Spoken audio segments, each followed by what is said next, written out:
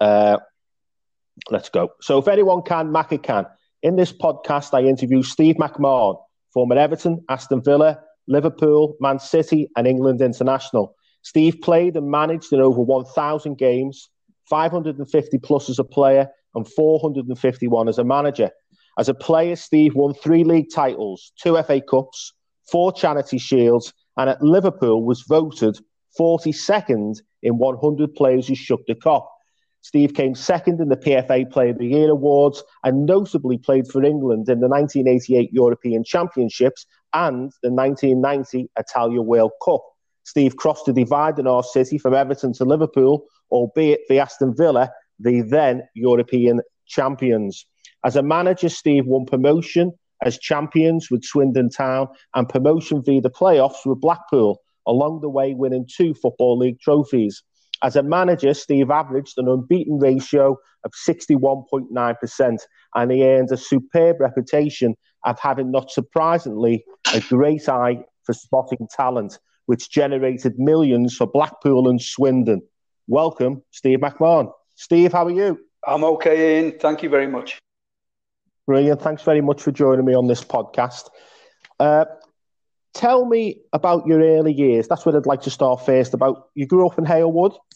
I did, yeah. I'm a proper Scouser as it was. You know, I was born and bred in Liverpool, and I wasn't from a wealthy background by any means. You know, my mum and dad struggled, council house, and I suppose it was a way out of the system, if you like. But I never thought at that time it was just me wanting to play football. I grew up, and I just, like every youngster does, you just eat, sleep, and dream about playing for at the time, it was all about Everton, and I wanted to play for Everton. I wanted to captain Everton, and you know, I was lucky enough to fulfil that dream. Your family supported Everton. Was it your dad? Was it your mum? Was it uncles or aunties? Everyone. Where did the passion? Everyone, all of them. There was bar none. They were all Blues. So, you know, when you grow up in that environment, then it obviously just it's the mechanism that you automatically become an Evertonian, and I did, and I used to go to Sorry. No, so you joined Everton as a youngster. How old were you when you started playing at the club? Well, officially you had to be 12, but I was joined Everton when I was about 10.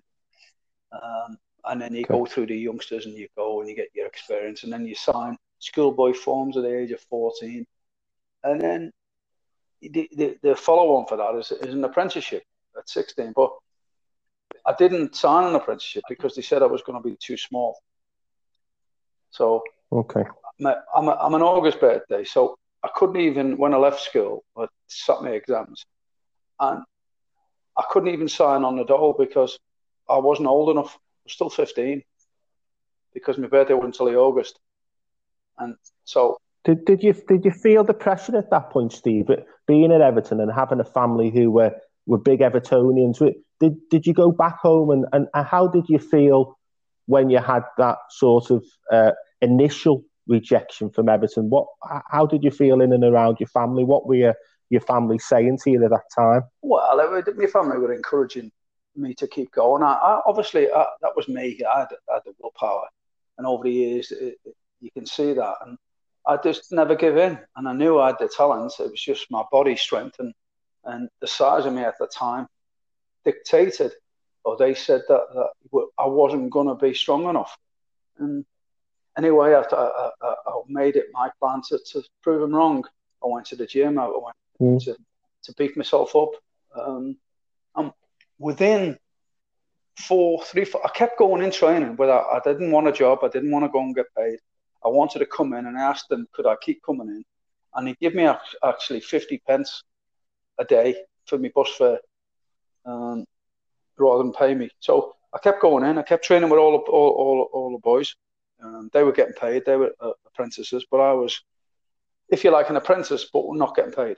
But I kept going in, kept playing, and you know, within the 3 or 4 month period, all of a sudden they see me develop, and they called me in one day out of the blue and just said, "Listen, because you work and because you stuck at it and you bulked up a little bit, we're actually now going to sign you on as an apprentice. So I think from that day, you mentioned it. Sorry, Steve. From that day, that grew. I grew in confidence, and I wanted to make it even more, knowing the fact that I could, and I had the ability and the strength, and it gave me a lot of confidence moving forward. You mentioned being an August birth, and nowadays in football, people are more attuned in terms of what they call the relative age effect, and so from the school year. People like your players, like yourself, youngsters being born in August would be competing against players within that year who are older, who've perhaps been a October or November birth or a January, February. September, was it? Yeah, it's strange, Ian, because people will think, oh, you're talking nonsense. August, September, doesn't matter. When you're 15 and 16, it matters, and 17. You're almost 11 months, sometimes just under 12 months behind the same level of athlete or person that you're up against at the age of 15, 16. Yeah. It's a hell of a lot. There's a massive difference in puberty and your body changing and everything else, your adult life. And parents and people and the football world has woke up and has seen that. And they're like scientists now, so they evaluate all the pros and cons of your body, your family history, and everything else. But at that time, there was none of this going about. And if you were small at 16, then they thought you're going to be small at 28. And it's not necessarily that you look at Stevie G when his growth spurts and stuff. And everyone listening to this, the families will sort of say, "Oh yeah, that's right." You know, young John. A young Tony only developed when he was like 17, 18, and everyone develops at a different age. And I certainly developed, I kept developing later, and that was my development plan. But some are men when they're 15 and 16, and they've already developed. Yeah. You look at Norman Whiteside. He was a man when he was 12, and you look at Wayne Rooney. He was 16 when he played for Everton. He was a man. You knew that he was fully developed, and that was what you were going to get out of him. And so everybody is different, but it's the ups and downs that you go through, and football has evolved, and they look into that. But I think the top and bottom of it is, if someone's got ability, don't give up on them, because they can always make it. You can always improve the other side of the game. But ability, you can't take that away from somebody. And you can't give them that ability. You can give them strength, you can make them better, you can make them powerful, you can make them fitter and stronger, but you can't give them that natural ability of being a footballer. No. Thankfully, you persevered, and over that summer, you signed for Everton. So tell me about how that come about. Well, it was, as I say, it was a process, and maybe I badgered them, and he thought, oh, this young upstart, we better do something about him. And they probably just said, for the sake of it, just let's give an apprenticeship. Anyway, they did. And then that was up to me then in an 18-month period to get myself as fit as I possibly could, to try and give myself a go of playing in the reserves. Because at that time, there was B team, A team, reserves, first team. There was no under 18s, under 19s, under 21s, under 23s. They had none of all that. It was on a Saturday, your name would put on a sheet. You're either in the B team or the A team or the reserves, or you're in the first team squad. There was 4 lists that went up onto the board. So you have to start off obviously on a B team, and then you look every Friday morning or afternoon when you finish training to see what team you were selected for, B, A, and then you're always looking for that. If I'm not on the B, am I on the A? And then the sense of excitement was like, I'm not on the A, where am I? And so you're then looking, I'm on the reserve sheet. So, and you're mixing them with the big boys when you're on the reserves. And all of a sudden it comes to one day when you're actually not on the reserve team sheet. And it's, wow, you're getting, in mixing with the big boys. And I was fortunate at the age of 18 to make my debut for Everton at the start of the season as well. It was so it wasn't just thrown in. It wasn't just thrown in and say, "I will just give him a chance and give him his debut." It was the start of a new season. Gordon Lee gave me my debut at Roker Park, Sunderland, and it was me and Asa Harford in the centre midfield. It was it was a magnificent day. Obviously, the result didn't work out, but Sunderland just got promotion, so they were flying. It was 35,000 at Roker Park. I don't have to tell you the atmosphere on the day. They're back in the league, and they were at it. To be honest, on that day I made my debut. I actually think Big Sam Allardyce made his debut for Sunderland at centre back. Right. I think so. And they beat us 3-1, and I got carried off my ankle injury, and I thought that's scuppered my sort of progress. It didn't. I went straight to the hospital, and I stayed overnight. And in fact, I stayed in for a couple of days. The swelling went down, and then I managed to come out because I was so determined to play. I didn't want to lose my place after playing one game, and I managed to get through training on a Tuesday morning. And at that time, they're going, "You okay?" Yeah, I'm fine, no problem. Strapped up, and I ended up playing against Leicester on a Tuesday. Leicester City. We won 1-0 at Goodison, and I managed to get through it. And then that gave me another few days for recovery on my ankle, and then I never looked back after that. I just kept getting better and better and better.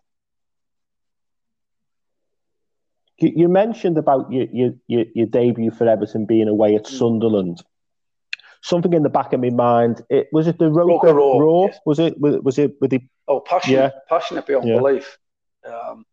You go to North East and you play at Newcastle, you play at Sunderland, and even Middlesbrough.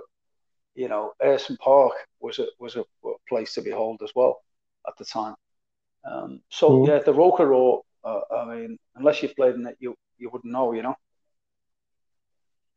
No. And at 18, is it a mixture? Your family, being Evertonians, are obviously massively proud, and I would imagine there were parties and celebrations. But at 18, is it a mixture of sort of youth in terms of being elated or you're walking into a changing room with a lot of strong and experienced and successful players around you? Is it intimidating, or at 18 do you rise above that because of your youth, and does it not impact you as much? It certainly didn't me.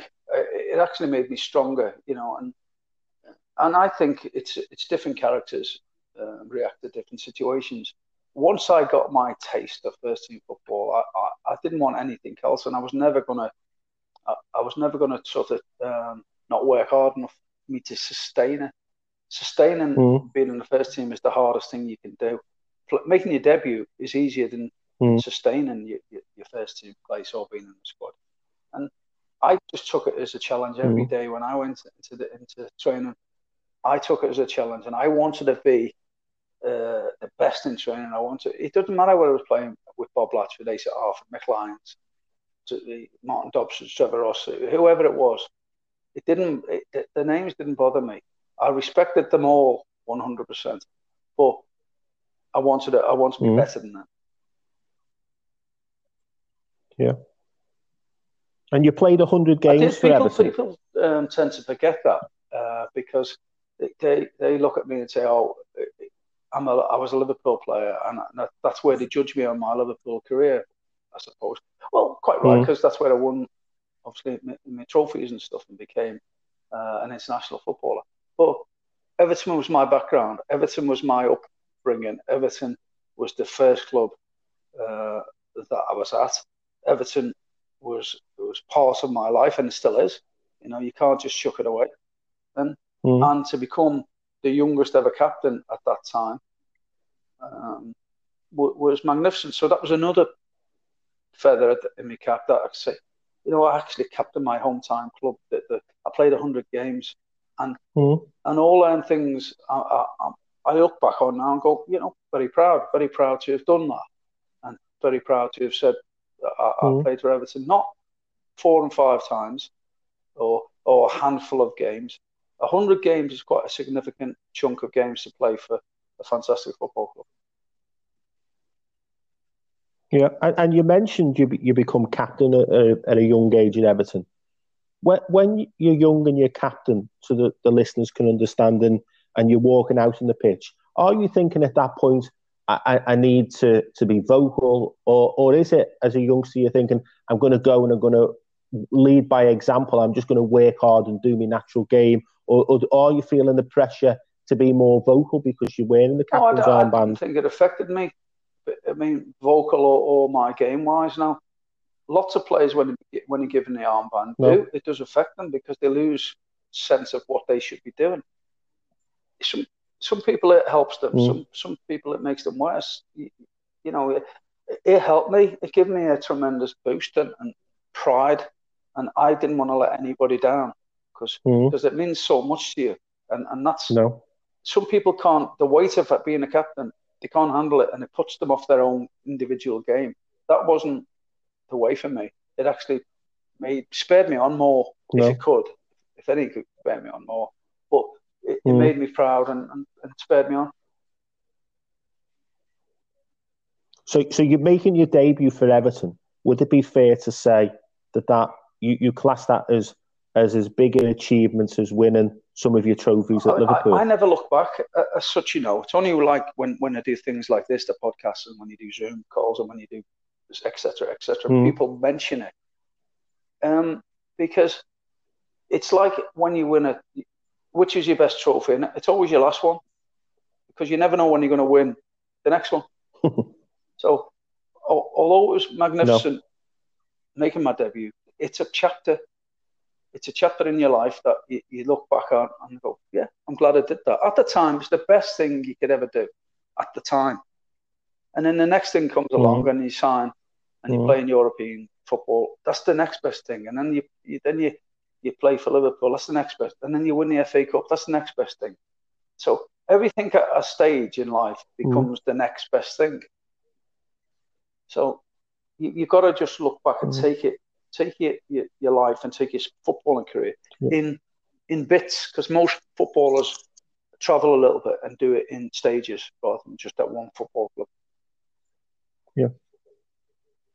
It must have been a wrench leaving Everton to go to Aston Villa. How did the move come about? I won't tell a lie. It hurt me. It hurt me a lot to leave. But let's make it straight. It was my decision.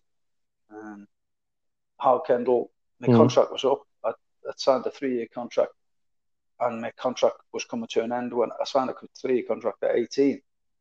And I was on that same contract for 3 years while I was still a first team member, plus I was captain. And I was made a derogative offer of my contract, which I declined, obviously, because it was just it was embarrassing. I thought it wasn't good enough for what I deserved. And there's another story in there about youngsters and the homegrown players maybe get taken for granted because they think they're going to sign and they'll sign anyway for nothing. That wasn't the case. But I knew my ability, I knew my value, I knew my worth, and I was strong enough to say to Howard, no, thank you, freedom of contract, see you later. And Aston Villa at the time, I just won the European Cup, and they got in touch because they could, because of freedom of contract. And I spoke to them. They offered me a fantastic deal. And then I got a call from Liverpool.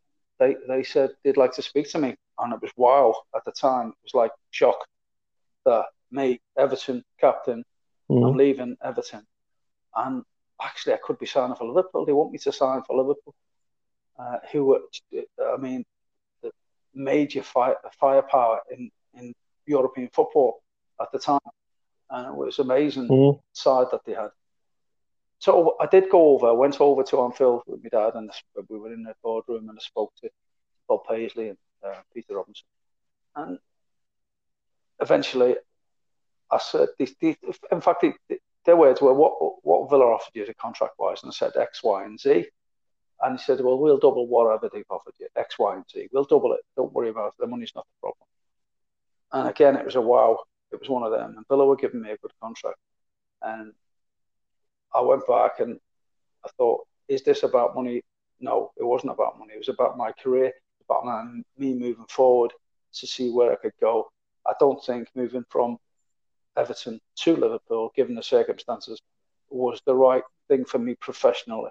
And I always say that to the youngsters now, do it for the right reasons. Don't do it for the wrong reasons. If you're doing it for money alone, then it's for the wrong reasons. And that's what I'll always say to anybody. If you're doing it, yeah, if you get money, fine. But make sure at the back of your mind that you're doing it for all the right reasons as well. For your family, for you personally. And that's the way I looked at it. And I had to reject Liverpool's offer, kindly reject. And I always remember it. And Bob Paisley said, okay, son, we appreciate your honesty, but this won't be the end of it because we'll still be looking out for you. And what did you feel at that point? Because you go to the interview at Liverpool. What were the right reasons? What was gnawing away at you? What made you reject the Liverpool offer to go to Villa? From that background of Everton and the peer pressure that I would have had. It was nothing to do with would I get in the team. Nothing to do with that at all. I was because I think Souness went to Sampdoria then, and I think they were looking for his replacement, and they identified me as Souness's replacement. So I wasn't concerned about not getting a starting position because that wasn't the case. It was just the right move for me and my family, and I was starting a new family then with I'm about to get married and start a family and etc. etc. And I don't think that would have been the right move for my footballing career at that time. Yeah. So it was out of respect to your roots and to your family, of course, and to your values. But in hindsight, it was the right decision. As history will go through a little bit, but history will tell you that the right decision was made.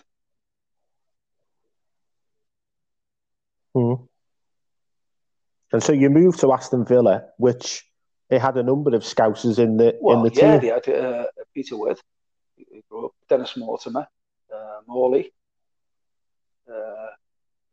I remember, and then they had some youngsters: Gary Shaw, Gordon Cowans, Nigel Spink in goal, Colin Gibson, who went to Manchester United in the end, and they were buying myself. They bought Paul Rideout, who was playing for England in the 19s, I think, at the time.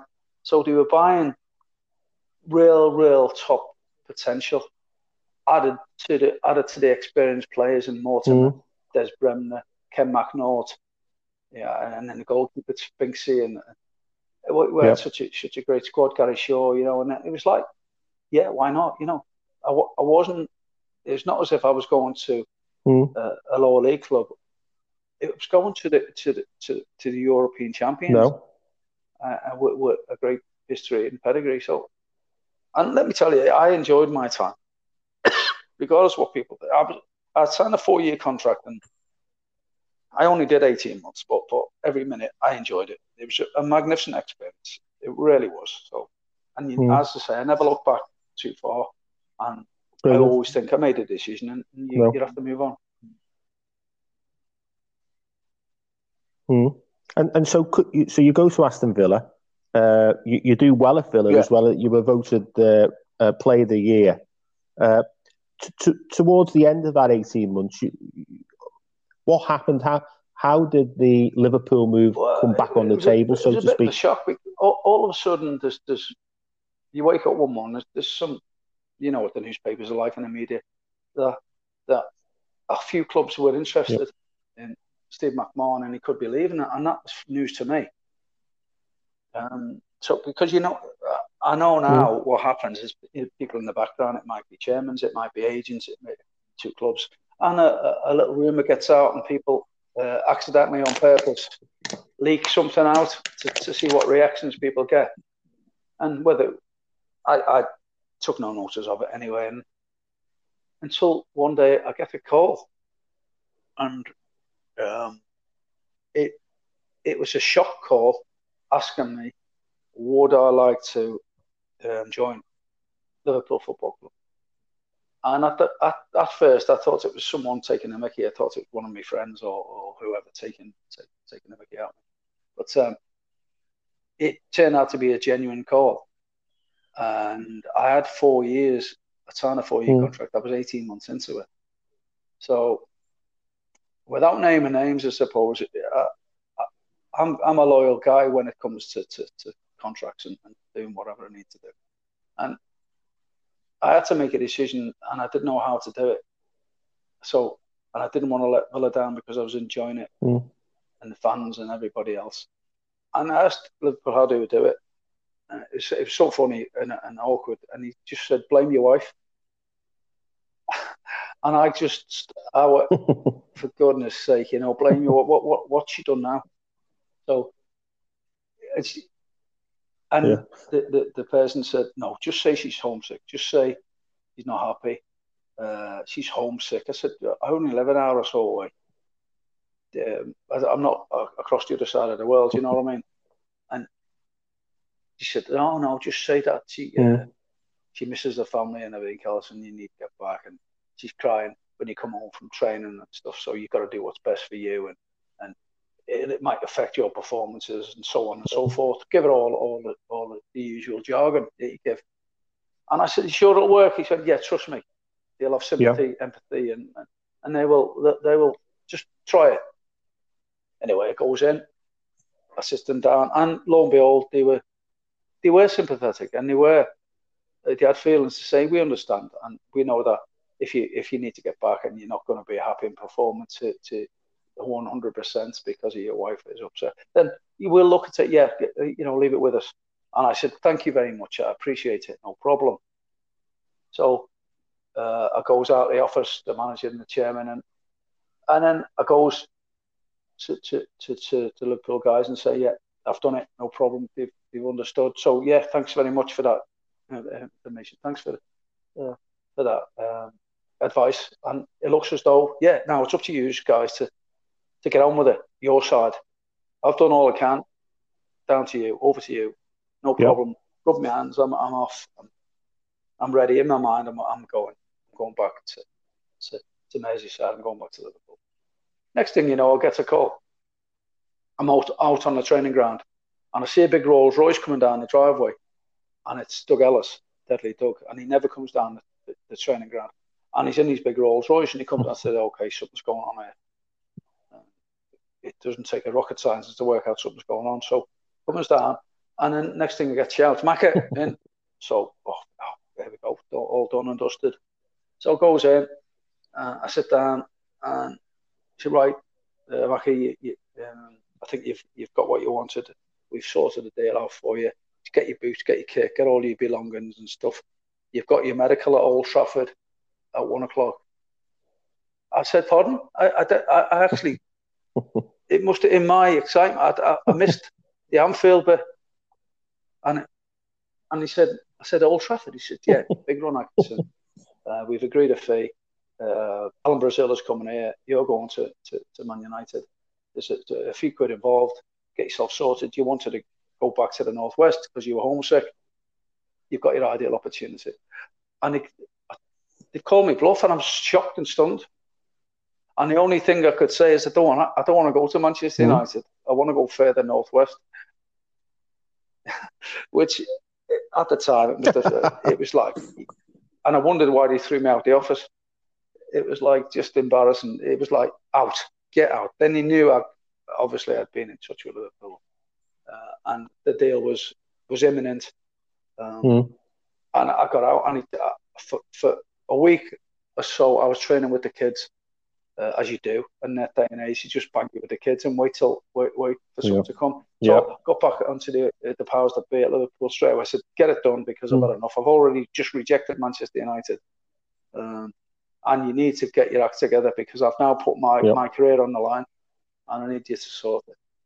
Lo and behold, within a few days, I'm a Liverpool player, and I've signed, sealed, and delivered. So you're in a great position, because you've got Manchester United who've come in for you, and you've got Liverpool who have been chasing you for some time. How did your family then feel? Because we've obviously moved on 18 months from what had happened. were they more relaxed about you joining Liverpool? I'm just trying to understand the dynamics, or was it still? Yeah. Or was it still? Good God, Well, Steve, you're joining Liverpool. What was the reaction? You know, they thought that was a chapter that had gone. Yeah. You know, you've rejected Liverpool in the first place. Thank you, and now move on. But no, it came back, and no, it was part of the family weren't particularly happy at all, because once a blue, always a blue, I suppose, and once a red, always a red. And that's the way life is, apart from when it's your life and when it's your upbringing. I had to make the right decisions for me, not for my family as such, in terms of mums, dads, uncles, aunties, whatever, brothers, sisters. I had to make it for me personally. And who wouldn't? If you look at a neutral point and say, who would not want to join the champions of Europe, the ones at Liverpool who win the league year in, year out, who are always challenging for titles and European Cups, and got their history the way it is. Now, that's the way you look at it, not as an Evertonian, through their glasses, through my glasses as a human being and as a footballer who wants to get on and do the best I can and play at the highest level that I possibly could. That's why I made that decision. And of course, and of course, you'd shown respect to Everton by initially turning Liverpool down to go to Villa. So Kenny Dalglish, I'm true in saying it, you were his first signing. Your debut for Liverpool was away at Oxford. And I think you famously referred to that particular brilliant, game honestly, as the Last Supper. Because I was what happened? A confident footballer, confident person. And you travel down on a Friday, obviously, in the coaching, so you're all together. I've done a week or two training with the players and everything else. Now, I'm on a bus. We go down, we go to Oxford, we settle into the hotel. And Liverpool always had a room just for the players, all the players. And we always used to eat at 6 o'clock, or religiously 6 o'clock, wherever we went, and then bed and prepare yourself. So he goes in to the hotel, unpacks, goes down to the dining room, and it's a big round table, and everyone's sitting around it, talking. And Sammy Lee, being Sammy Lee, he's a top guy, Sammy, lovely person. He, in his little Scousey accent, went, "This is like the Last Supper, this." And I just turned around straight away and said, "Well, it is for some of you."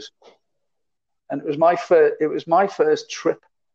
And I didn't even know I was making my debut, because Kenny always named the team an hour or so before kickoff. Lo and behold, Sammy says, "Last Supper." I say, "Yeah, it is for some of you," as a joke and throwaway line. Comes the next day, 2 o'clock, dressing room, Kenny Dalglish names the team. Steve McMahon, you're playing. Sammy Lee, you drop. And it was like, and I didn't know that was going to happen. And it was just, and Sammy looked and started laughing at me. And we had a bit of fun together, me and Sammy, saying, "You know what, that was uncanny, that."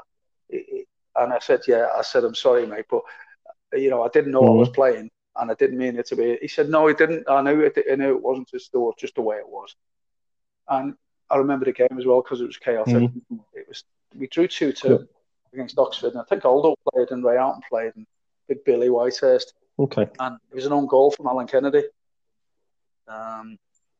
There's chaos. I think Rushy got carried off. I think he had concussion. Ronnie Whelan got carried off. He had the stitches in his head. Bruce Grobbler comes running out. Alan Kennedy lobs him. Own goal. 2-2. Murder going on in the dressing room. I thought, what's going on here? What kind of a club have we come to here? It was like chaos. And if memory serves me right, it was Alan Kennedy's, my debut, Alan Kennedy and Phil Neal's last league game for Liverpool Football Club. So there was a lot. It was a changing of the guards as well. So when I said this, it is for some. The Last Supper always sticks in my mind, because when I say it is for some of you, it was for a lot of them. It was for some of them. Yes, it actually was. Yeah. You've got on record as saying that derby games are special, and when you listen and you speak with fans, for whether it be Rangers or Celtic or Man United, Man City, Liverpool, Everton, or teams all over the world, to fans, derby games are that special date and day on the calendar in any given season. Your third game, I think, for Liverpool was against your former club, Everton. And as far as I understand it, it was an eventful day on and off the pitch, wasn't it, in terms of your impact in that particular game? And then what happened to your car after the game, if I remember rightly? I was sick of getting beaten at derby games because I was playing for Everton. And I was actually favourite to win a game for the first time in a derby match. And yes, it was my third game in. I still hadn't unpacked my suitcase in the hotels because I was that young into it. And talk about hitting the ground running as a Liverpool. The Blue Noses obviously hated me, and a lot of them still do. The kids don't even know who I am and still give me abuse. They don't even know who I am. So that's the nature of the beast. And then so it makes my debut for my derby debut for Liverpool at Goodison. Hostile to say the least. I'm getting pelters from everyone. And long story short, I scored the third goal. Everton got back into the game. We were 3-0 up and I scored the third goal. He got back in. It ended up 3-2. So I actually ended up scoring a winning goal. What turned out to be the winning goal in a derby match at Goodison. And you've set it up lovely with this podcast because it's chronologically how it went and the bitterness and the how I left Everton and then coming back and to score the winning goal was still amazing and it was that fresh that I parked outside the ground because my sister-in-law now, Nikki Clinton, who worked at Everton, and they had a family house or the dad had an Everton house that was at the back of the park end. She said, you can park your car here and you can get a quick getaway after the game rather than go back to the ground. I said, okay, fine. So I parked the car. We win 3-2. I scored the winning goal and I'm getting a quick exit. Just round the corner, the park end. I go to get my car. And I thought I made a mistake. I was worried I parked it. And I'm looking around and there's a car. And I'm not kidding you. It was in bits. It was like a jigsaw puzzle. It was ridiculous. It was just smashed to pieces. Anyway, I laughed it off and just, okay, let's go. Went straight to the pub, me and my father-in-law. Got blitzed. And then you realise the next day, I owed my car. So I've got to do something about it. So I thought, okay, right. First thing I do, I ring Aston Villa, Steve Stride, the secretary. I ring, what's up? I said, nothing really. I said, I think I've had the car too long now. I said, you need to come and pick your car up. He went, what do you mean? I said, well, it's your car, so I think you need to. It's outside the park end, outside Goodison. It's outside. I said, well, you might need to bring a shovel and a big bin. And he went silent. And he said, what do you mean? I said, well, I think it's been vandalised. And I said, but thanks, Steve, anyway. I'll have to go. Good luck in the future. I'll see you soon. I put the phone down. I've never spoke to him since. Never spoke to them since. And lo and behold, Everton thought, or whoever the hooligans and the vandalism, they thought they were trashing my car. Actually, they trashed Aston Villa's car. Yeah. Aston Villa's car. Splendid. You've gone on record as saying that there's only one double in football, the league and the FA Cup. What do you recall about the 85-86 season? And Everton. And Everton had assembled a fantastic squad of players then in 85. And it was real rivalry, proper, head-to-head stuff and first and second in the leagues and every game was different. And then Everton had the upper hand for much of that season until the final stages. And I think it was Oxford away and we played Leicester away. We beat Leicester, Everton got beat by Oxford, and it swung on its head that night. And all of a sudden we had momentum going into the final few games. And I remember it didn't end particularly well for me in terms of injury. I played all season, and then we play Southampton in the semi-finals of the FA Cup at White Hart Lane. Mark Wright played for Southampton at the time. And difficult game, but we win 1-0. But I've ripped my hamstring, so I've torn my hamstring, which was quite nasty.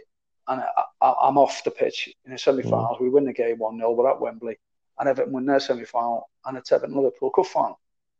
So from that day, I've got 5 weeks, I think, to get myself, if I can, get myself fit, to try and at least be in contention. It was almost impossible task for me to do so. So anyway, my healing process was good. I'm coming on okay. The week building up to the cup final, I've got 3 days, and I'm starting to do some running. I haven't joined in yet with the players. There's only 3 or 4 days left before the cup final takes place. And yet I'm part of the squad. I'm part of the training sessions for 3 days.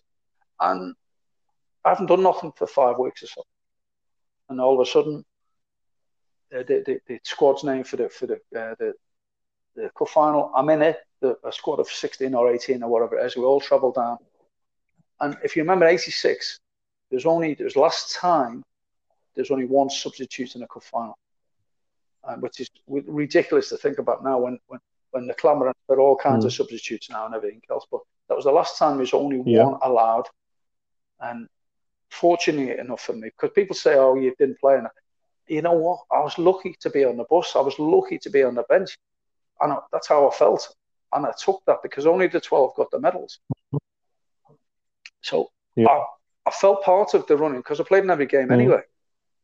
So it was only through injury that I was on that bench. It wasn't through a lack of, oh, no, you were preferred, or Kev McDonald or whatever was preferred to you. It was just circumstances.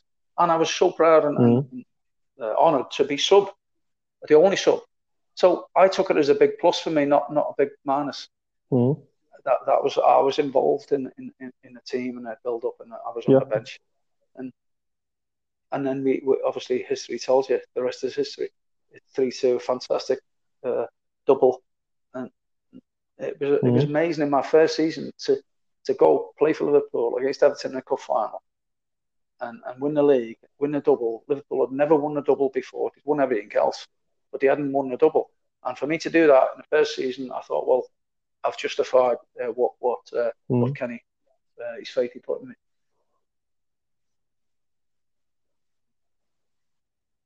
Yeah, wow. And you go from the heights to as invariably the case in people's lives, whether it's football or not football, but you face the low points of the Wimbledon loss in the FA Cup final and losing the league to Arsenal, where Arsenal played at Anfield. But nothing compares to the tragic and profound events of Hillsborough, which claimed the lives of 96 fans and with many hundreds of fans injured, both physically and psychologically, and was truly devastating for football and for our city. Looking back on that dreadful event, it's always difficult. What are your thoughts only, today? As I say, with yourself and at certain times that I've opened up about it and spoke about Hillsborough. And it's difficult to talk about for obvious reasons, but it happened, and you can't close it out, and you can't say it didn't happen. It did happen, and you've got to eventually come out and talk about it, and the families will understand that.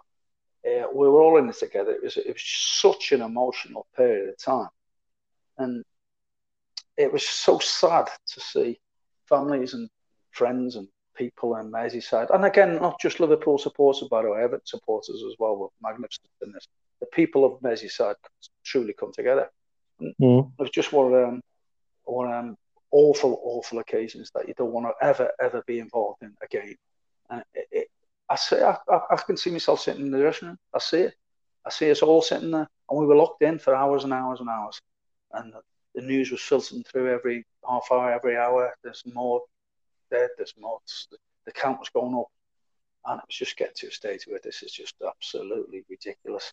And the aftermath was even worse. You know, the funerals and I couldn't put it into words, and especially not just me, families, wives who were involved, and we met all the parents and families of all the families between us all, between the club and players, and it was quite harrowing to go into the stories when a 16-year-old or 15-year-old boy or girl had supported, and you're going into the house and they've got a picture of you on the wall that they went to the games to watch you play, and there's a picture of me going, and you were their idol, and I was like, oh my God, it's like doesn't bear thinking about.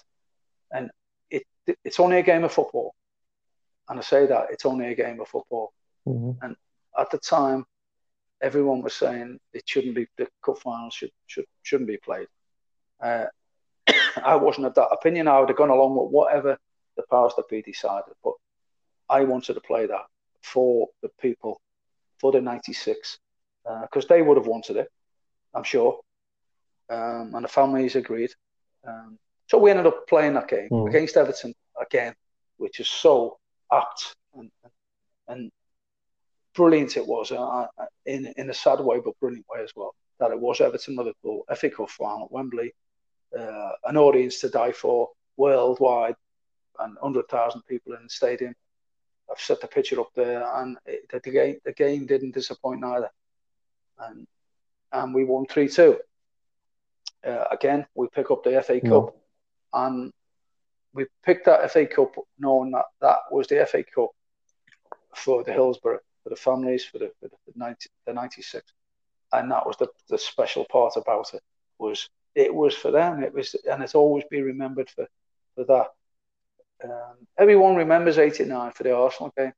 I remember 89 for the Hillsborough and for the Hillsborough FA Cup. That's what I remember 89 for.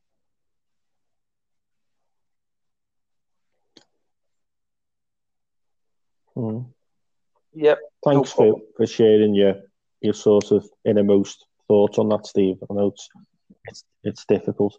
Did Kenny Dalglish's resignation take you by surprise, and the players? I'm very, very shocked. Nobody's seen it coming. The pressure, obviously. I was actually lying in the hospital bed when I heard it. I'd got injured against Everton. It's funny how Everton keeps cropping up in this, doesn't it? It does. And we played the FA Cup game at Anfield against Everton. It does, doesn't it? I goes in for the crunching tackle, and sadly I got injured. And I go and I'm having the operation the next day or whatever it is. I wakes up to the news that Kenny Dalglish has resigned as Liverpool manager, and I was devastated. Not just because of the injury, because obviously Kenny was a magnificent manager and good friends.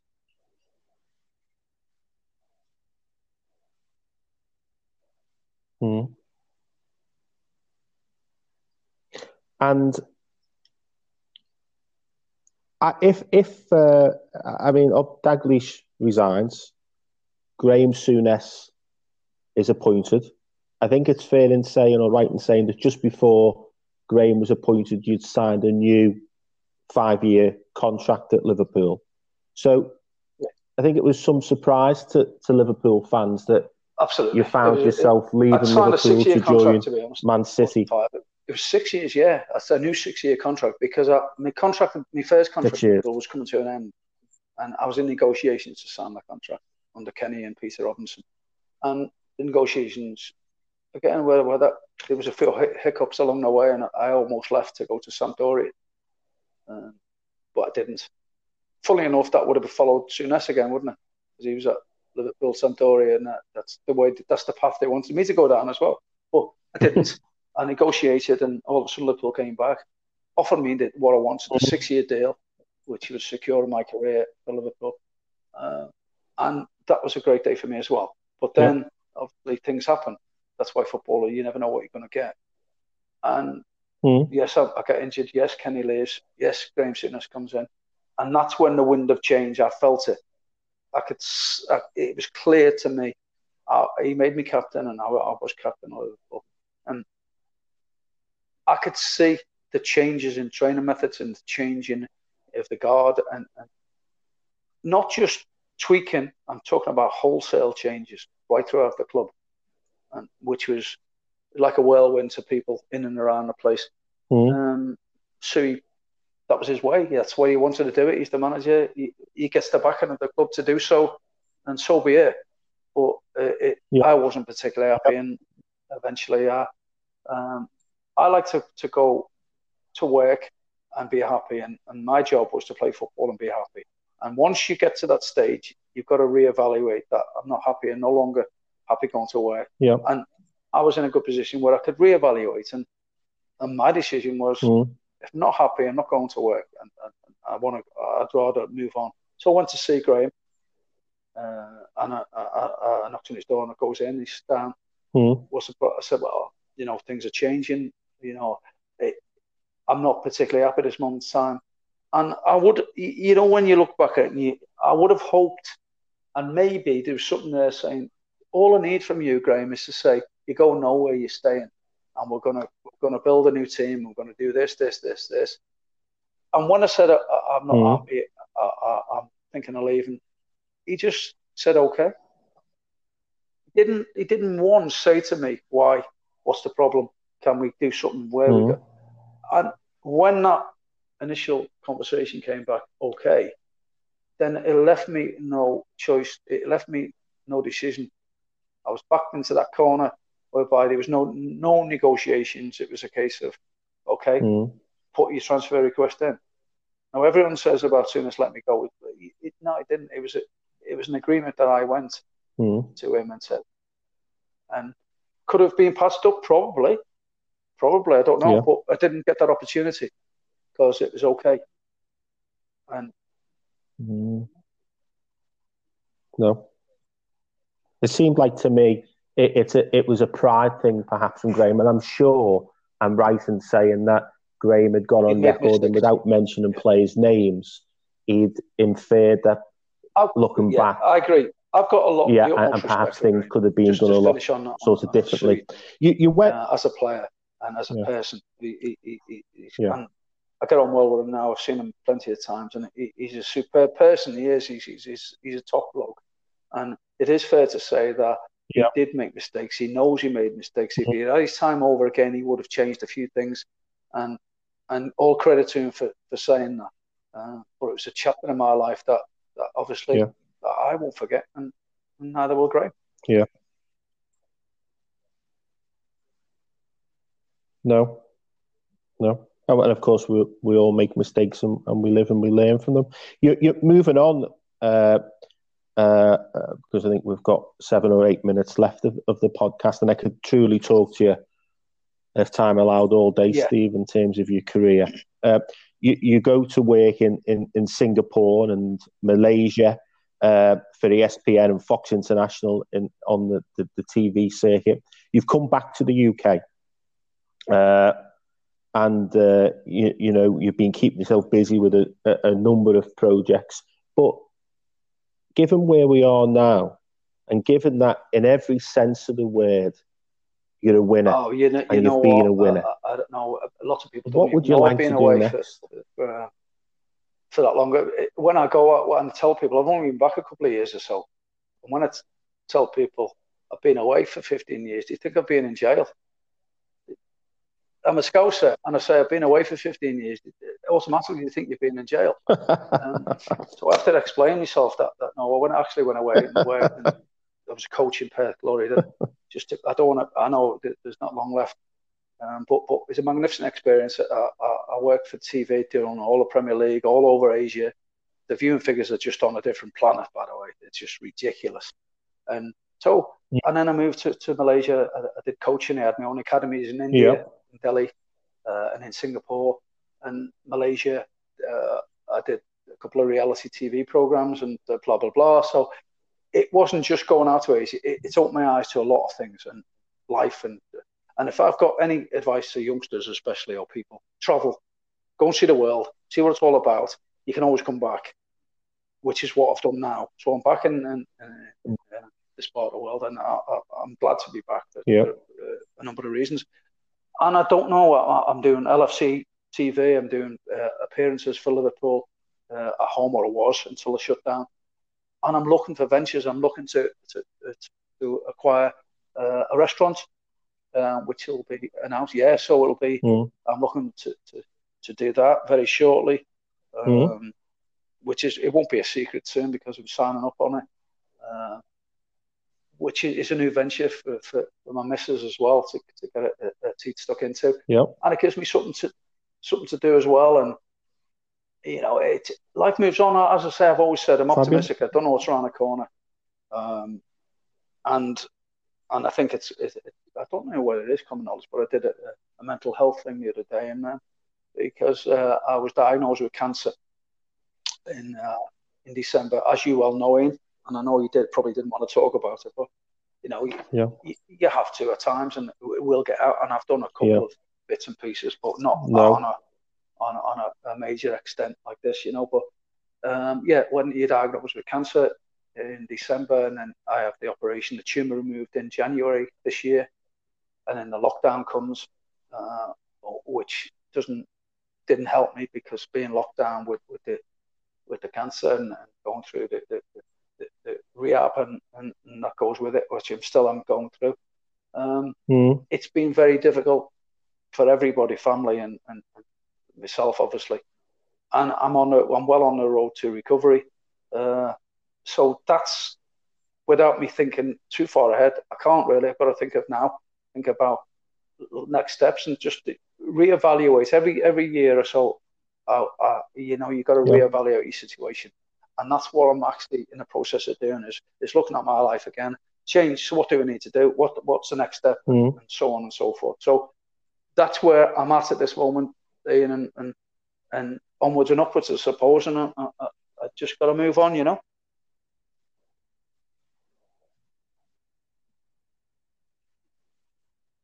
And that's the mindset of a winner, Steve, isn't it? The fact that you're evaluating, you're positive, you're pushing on.